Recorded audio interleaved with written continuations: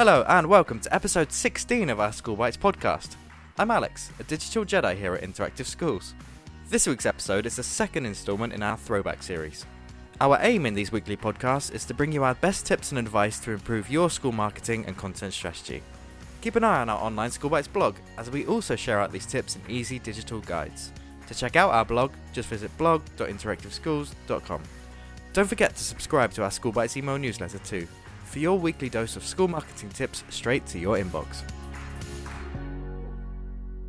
Today, we'll be talking about social media platforms of the past, where they went right or wrong. I'm joined by Harrison this week, one of our digital Jedis here at Interactive Schools. Hello everyone, great to be back. It's great to have you. So, as everyone is aware, everything in the world of social media is constantly changing. You just have to refresh the Twitter homepage to see all the new hashtags that are trending. Yeah, and I think sometimes we have a big fear of missing out on what's going on, which is bizarre because you can't be on social media platforms 24/7. Speak for yourself. So, in 1792, the telegraph was invented, the pinnacle of instant communication that did not require people having to wait for a letter or even a messenger on foot. I feel like we should definitely bring that back.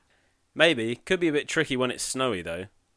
So, after that, we are into the 1800s, where telephone and radio are becoming more popular ways of connecting people around the world in a more personal way.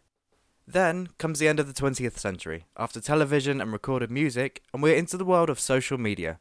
The first social media platform was 6 Degrees, which allowed users to connect with friends around the world from the comfort of their own home. And this stimulated blogging, which has become more and more popular over the years, especially now with vlogging being so popular on YouTube. Any millennials listening will remember the days of starting up their modem, with this all too familiar sound.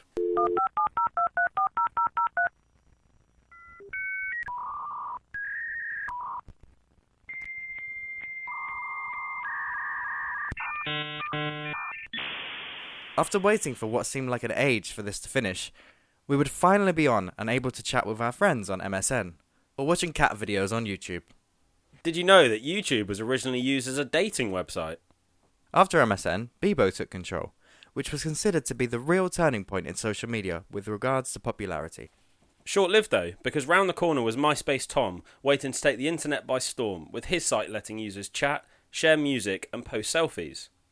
So, the year is 2006, and Facebook and Twitter have arrived for the world to use. At this point, no one had any idea how much impact that these sites would have across the world.